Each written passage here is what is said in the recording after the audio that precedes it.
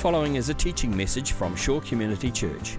For more information on Shore or our teaching resources, visit www.shore.org.nz.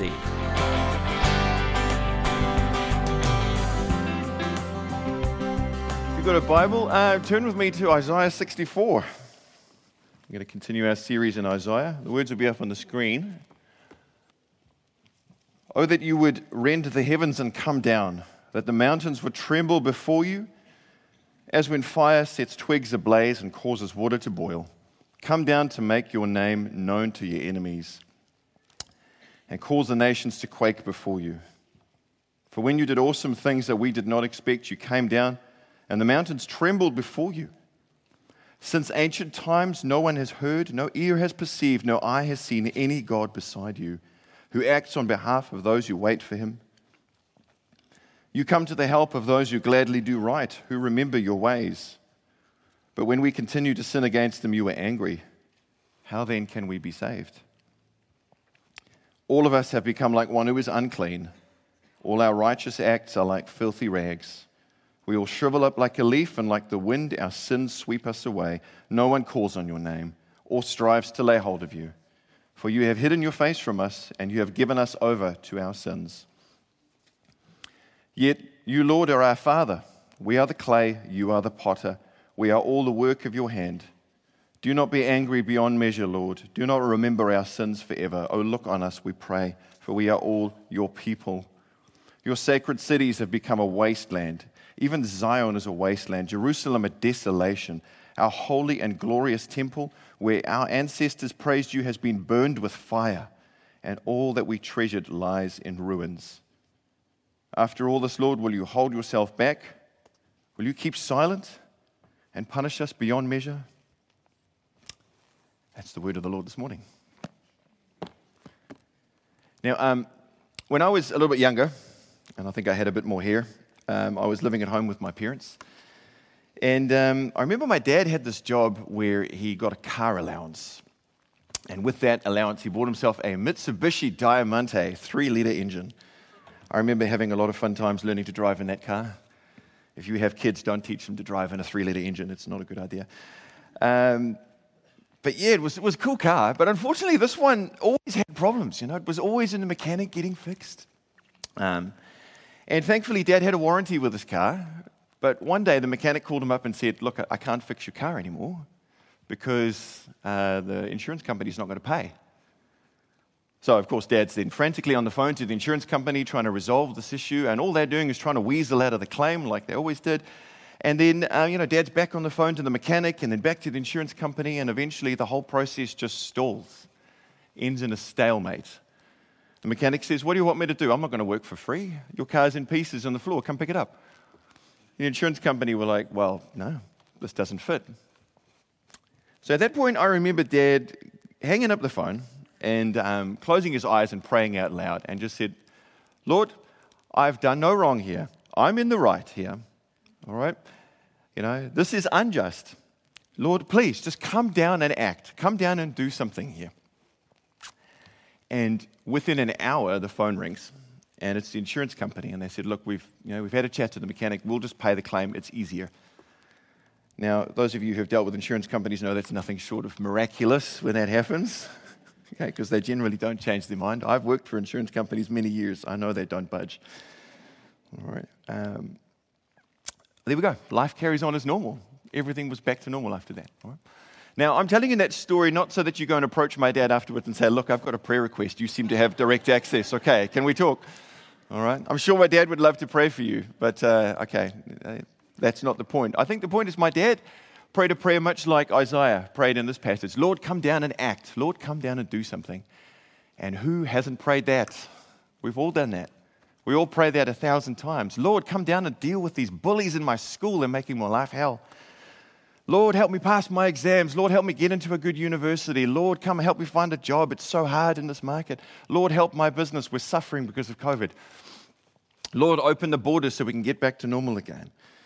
Lord, help my marriage. Lord, help my kids. Lord, you name it. There's a million situations we've all prayed that same prayer, right?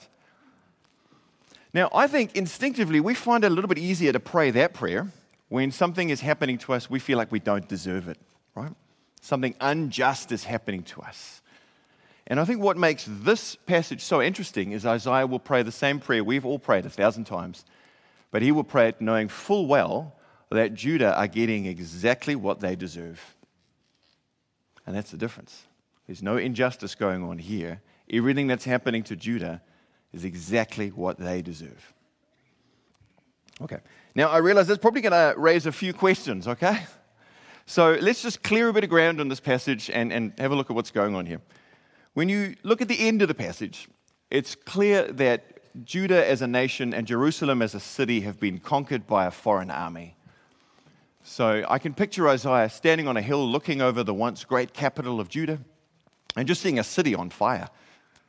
And the great temple that housed God's presence, God's people would worship, the center of national life was on fire and a pile of rubble now. And often what happened when a foreign army would come in is they would round up the people, they'd take them prisoner and ship them off to a foreign country to serve as slaves. Not the great blessings of the covenant thing there. And Isaiah realizes that all this is happening because of Judah's unfaithfulness to God. In fact, what is happening to them is God invoking the covenant curses against them for their unfaithfulness. So he realizes, man, if I'm going to pray for God to come down and deal with his enemies, by Judah abandoning God, by Judah being unfaithful to God, they've put themselves in the position of being God's enemies as well. So if he says, God, come down and do justice to your enemies, well, Judah's just in the firing line for more punishment. And Isaiah doesn't pull any punches either. He's pretty clear that Judah knew exactly who God was. They had the covenant and they had the law and they knew what God required of them. Yet, they still just went their own way. Nobody seeks after God. Nobody calls on his name. When we continued to sin against your ways, he says. It's not just a one-off. It's not like they've stepped wrong and God's coming down on them hard. No, this is repeated, willful rebellion against God. That's what they've done. Now, in a small way, I understand this, all right? I've got a 5-year-old daughter who's a little bit impulsive. And she used to love sticking her fingers in butter. If you've got kids, you know that's true. And, we would have to say to her, don't stick your finger in the butter, all right? It's at the table. And then, you know what she would do? She'd lock eyes with us. She'd be like, and the hand would just go right there into the butter, and then she'd run away and laugh and think it was hilarious, But in a small way, it's kind of like, Judah have locked eyes with God and said, we're going our own way.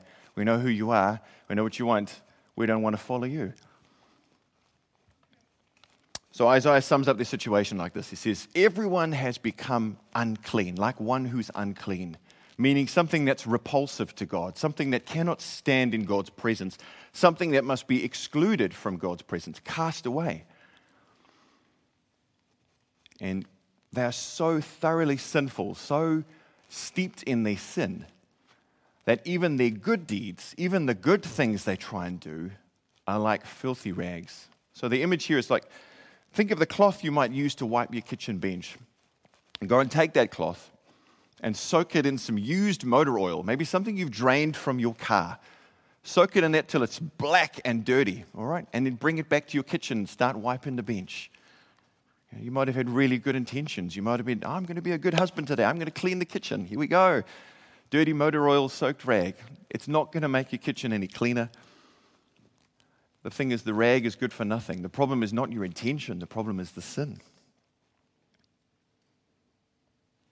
So Isaiah comes to the end of this passage here, and all he realizes is that he can only fall on God's grace and mercy. That's all he's got. That's all the nation has. In fact, he realizes that the relationship they have with God is now solely dependent on God's grace and nothing else. For Judah to be saved, for Judah to experience salvation and rescue, it will come by God's gracious intervention alone and nothing else. And that's kind of where Isaiah ends in this passage. But I think that's the message for us too, right? I think the message for us today is just to be reminded again that our relationship with God, our salvation, is also based on grace alone. Can I get an amen? Amen. There we go. That's my dad saying the loudest one, by the way. All right. We'll get a glory out of you later, Dad. It's all right. I think, for us, I think we've just got to remember and be reminded that when we say our relationship with God is based on grace alone, that means when we're at our best. When we're kind, when we're generous, when we're patient, we're loving, when we're giving money away, we're reading the scriptures, we're praying regularly, we need to remember that our relationship with God is still based on grace alone and not how well we do those things, right? And on the other side is true, is when we're at our worst. Okay, when we are messing up day after day, when we indulge in the lust, when we feed the addictions, when we say the hurtful words, when we're the bully, right? When we treat other people badly, when we abandon God, when we walk away, our relationship with God is still then based on grace, not on what we don't do or have failed to do. But, okay, there's a tension. There's a tension in this passage, okay? And I just want to acknowledge that there's a tension there, and I want us to sit with it for a bit. The tension that Isaiah acknowledges is that, Judah's salvation is only going to come by grace alone. And when we say grace, we mean God giving Judah what they don't deserve. Unmerited favor, right? But he knows that their unfaithfulness means they deserve judgment. They deserve nothing but God's punishment. And he realizes this puts him in a bit of a bind. He says, when we continue to sin against your ways, well, how can we be saved? Because he realizes God hasn't gone soft on sin, right? He hasn't gone soft and said, well, okay, it's all right, guys. We'll just a bit of a wink and a nudge. We'll sweep it under the rug. Sometimes I think we resolve it by thinking of God as this grandfatherly figure he's just going to kind of, it's not so bad. Don't worry about it, guys. Or we think, God's job is to forgive. That's what he's going to do, right? But Isaiah recognizes that God is good. God is holy. God is just. And that justice requires that he punishes sin. Otherwise, if he doesn't, he's really not good, nor holy, nor just. What kind of a God would allow you to continue to destroy yourself and chase after that which corrupts and destroys his good creation? So how can we be saved? I think we have the same question. We have the same tension. I think we just got to sit with that for a little bit, right? And not just try and resolve it too quickly. And unfortunately, the passage doesn't answer it either. There's no great revelation from God at the end of the passage, right? God doesn't come down and say, yes, Isaiah, I accept your prayer. Let's put everything right. Let's fix everything for you. Isaiah ends by falling on God's grace and mercy, but God doesn't answer. So I think what we've got to do here when we look at this passage is we just have to look at it in the light of Jesus. Because otherwise, Isaiah's prayer it's a cry into the dark. It's a cry awaiting an answer.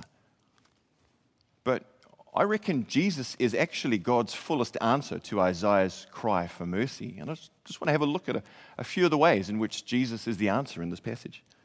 God, that you would tear the heavens or rend the heavens and come down. In Jesus, God did come down. In the beginning was the Word was with God, and the Word was God, and the Word became flesh and made his dwelling among us.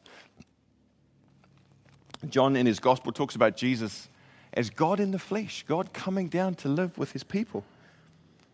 I mean, think about that, the second person of the Trinity, the eternal Son of God, who for all eternity has existed in perfect communion with the Father and Spirit, decides to put on eyebrows, kneecaps, saliva glands, and a spleen, to quote Mark Strom, and experience all the joys, all the temptations, all the limitations and hardships of what it means to be a human being, everything we go through. But Jesus doesn't just do humanity like we do it. He doesn't just stuff up every day, and he doesn't do it in a sinful way. Jesus does it as true humanity. Jesus embodies exactly what God intended for human beings to be, perfectly obedient to the Father, clean, righteous, faithful. The one truly in communion with God daily. And Jesus, he goes to the cross as this truly righteous and clean one. The one who truly doesn't deserve what he's getting on the cross. The one who's punished for something he really didn't do. He's getting punishment that he doesn't deserve. Yet, in the process of going to the cross, it's like he becomes a filthy rag for us, right? He becomes the one God uses to wipe away all of our sins. In fact, he becomes such a filthy rag that Paul can say later in his letters that he becomes sin for us. There's almost no difference between Jesus and sin. on the cross. And Judah experienced something of God's punishment against sin. Right? They experienced something of God's wrath. But Jesus is the one who experienced punishment beyond measure. He's the one who experienced the full fury of God's wrath against sin. You know, Isaiah prays, Lord, will you hold yourself back?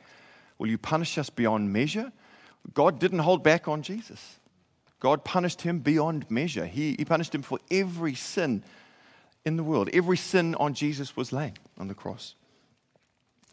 And in Jesus, God did deal with his enemies. It's just that God's enemies weren't the Babylonians or the Assyrians or the Romans or any circumstance or specific person.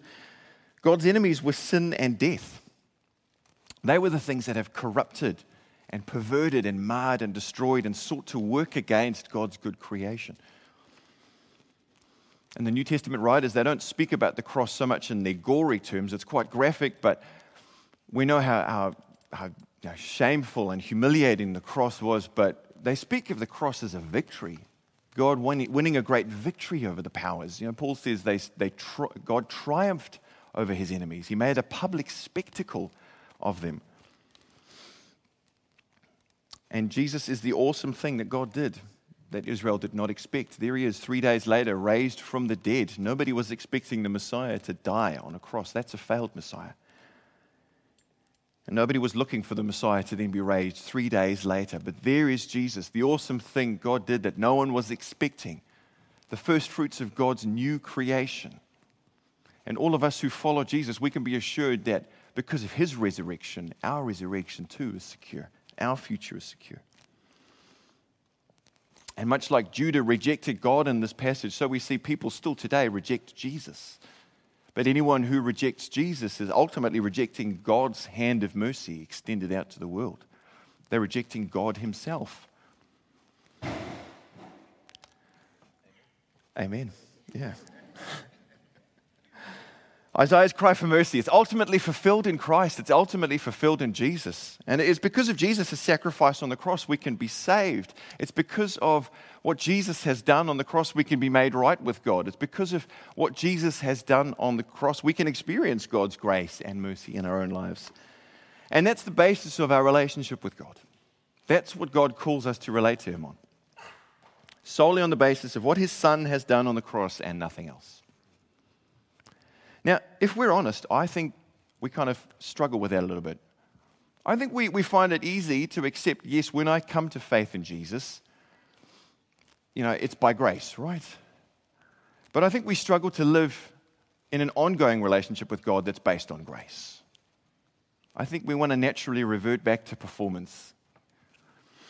I just want to kind of point out a few things in that, but before we do that, if you're anything like me, you don't stop sinning after you come to faith in Christ, right? I mean, when you gave your life to Jesus, did you suddenly become, you know, one of these kind of angelic saints you see in a Renaissance painting? 3 inches above the ground is how far you hover. You've got a dinner plate behind your head. Gives you a bit of a halo. You walk around with this faraway look in your eye. That happened to you? No? Okay, not me. All right, fine. Didn't happen to me either. I mean, I'll give you 10 minutes, right? 10 minutes after you leave here today, maybe 5 minutes after you leave the parking lot, okay, before you think something or say something or do something sinful, it's inevitable, right? It's not like your personality changes immediately after you come to faith in Christ. In fact, if anything, what in my experience, and I hope this has been yours too, you just become more and more cognizant and aware of your sinfulness, of just how rotten a sinner you are before God, because you become more and more into contact with this holy God, and you realize there's a gulf that exists between me and God. So what do? How are we supposed to relate to God when we keep messing up day after day? I think nothing really changes, right? I mean, the same way that Isaiah related to God was to fall on his grace and mercy. I think God calls us still at that point to relate to him on the basis of grace and nothing else. To relate to him on the basis of what his Son has done on the cross. Let me just give you a few dead-end paths we tend to go down. I just want to talk about them. I think the first path we tend to go down is this path of perfectionism. So I think that means when we mess up with God, we feel like we've got to make it up. All right, I know I've messed up, God. All right, so what I'm going to do is I'm going to have a longer quiet time every day. All right, it's going to add another half an hour into my quiet time. I'm going to read the scriptures more. I'm going to pray harder. I'm going to join another ministry team. I'm going to finally help that pack down team. All right, we could use your help today, I'm sure. I'm going to give some more money away, God. You know, I'm going to be better. I'm going to try harder. I'm going to put on a bigger smile. I'm going to pick myself up by my bootstraps. I'm going to try harder because when I mess up, I got to make up. And it's kind of funny. I think when we go down this route, it's like we look at the good works we do as some form of penance that would just kind of pacify God or absolve us of what we've done, rather than seeing them as something that comes out of a relationship with God that's rooted in His grace, that's responding to God's grace. I think sometimes the more we go down this path, the more we can get a little bit angry and start becoming a martyr. You know, I'm working so hard. I'm on every ministry team. I'm praying every day. I read the scriptures all the time, but God just doesn't answer me. This is just so unfair. I mean, I am working so hard. I am such a good Christian. Why doesn't God just give me what I want? Why won't He speak to me? You become a bit of a martyr. Or if you're a bit like me, you can become terrified. So just a bit about my background here. Look, I grew up in a tradition that some of you might have come from, very kind of Pentecostal, charismatic tradition. So if that's not your background, it might be a bit hard to understand. But we used a lot of language in my tradition around, if when you come to faith in Jesus, or you give your life to Jesus, was the way we talked about it, God wipes your slate clean. Right? Have you heard that? I'm the only one, all right? I'm the only Pentecostal here. All right, hallelujah, amen. Great, it was a great, I grew up in one of those churches where people were prayed for and would fall over. There was speaking in tongues. There was all sorts of strange things going on. Sometimes we're godly, sometimes we're not, I'm sure. I don't know.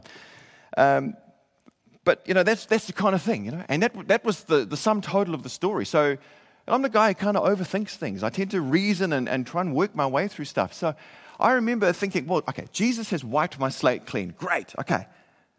But I keep messing up. So what happens to my slate after then? Well, it must get dirty. Okay, well, Jesus has gone to the cross once. I don't think He's going again. That boat has sailed.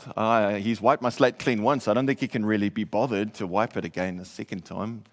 It must be up to me to keep it clean. So, I would find myself quite terrified of having done something that might have offended God, that might have put me in His bad books, that I have somehow done something without even realizing it.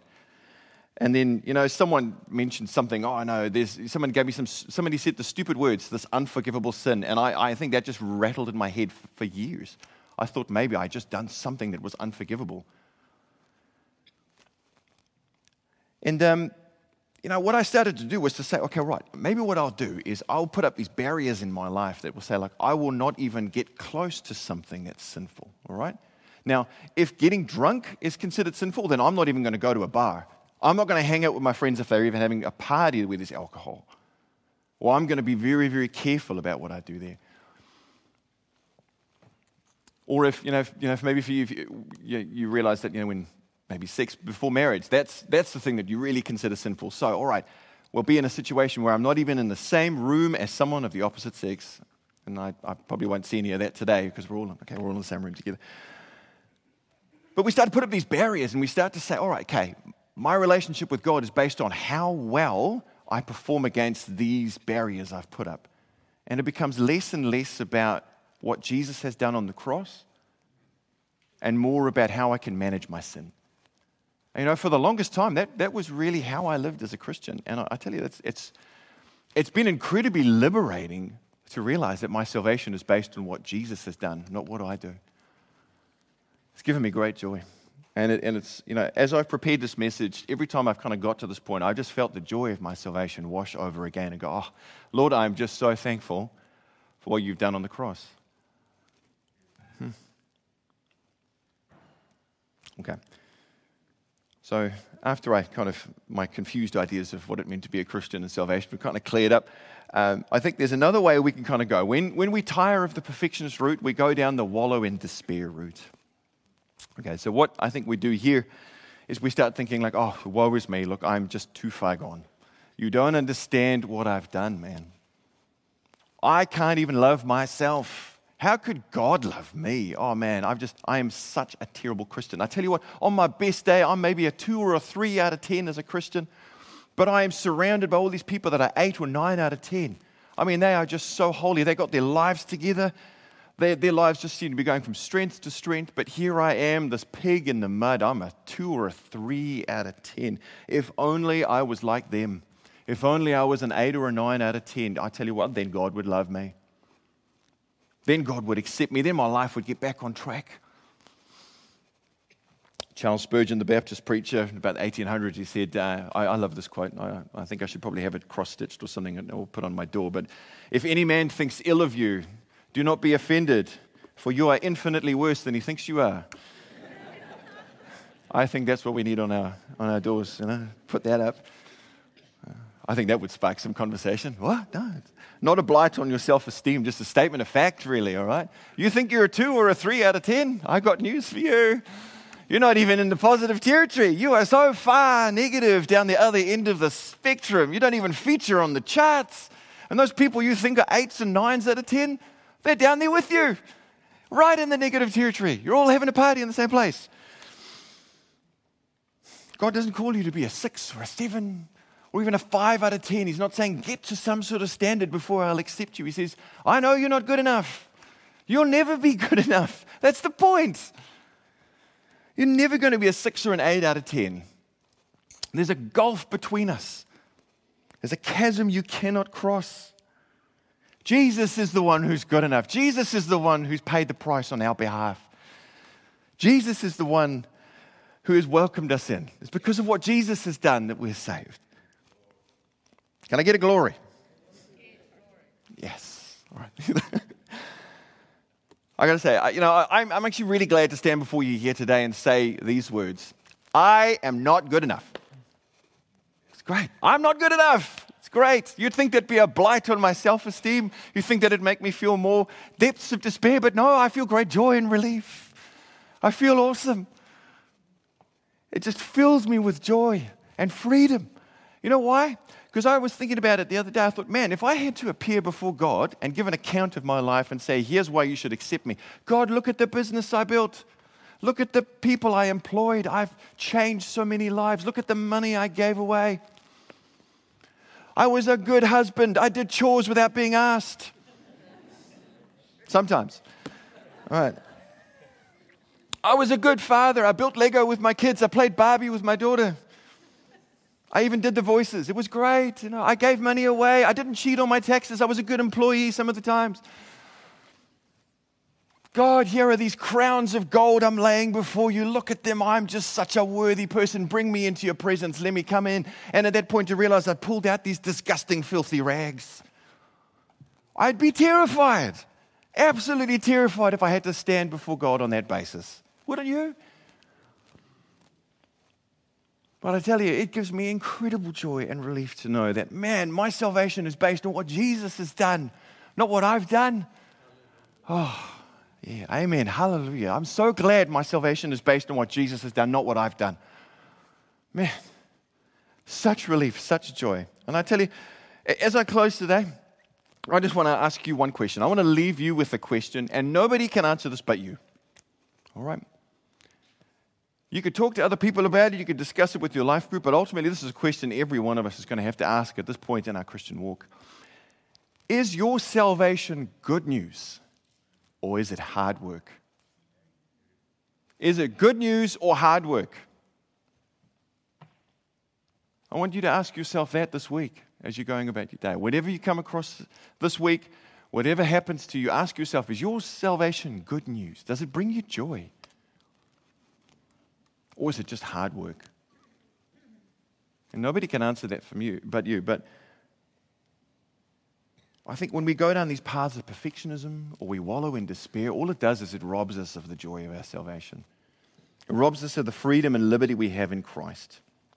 And I would suggest to you that if your salvation feels more and more like hard work and endless hard work, perhaps you've stopped relating to God on the basis of grace and have started to relate to Him on something else. Something else has taken the place of what Jesus has done on the cross for you. Shall we pray? All right.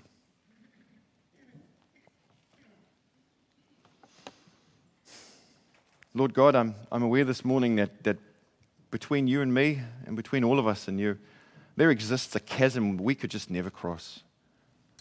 Lord, when we are at our best, even the good things we do are like filthy rags compared to how holy and majestic and righteous and glorious you are.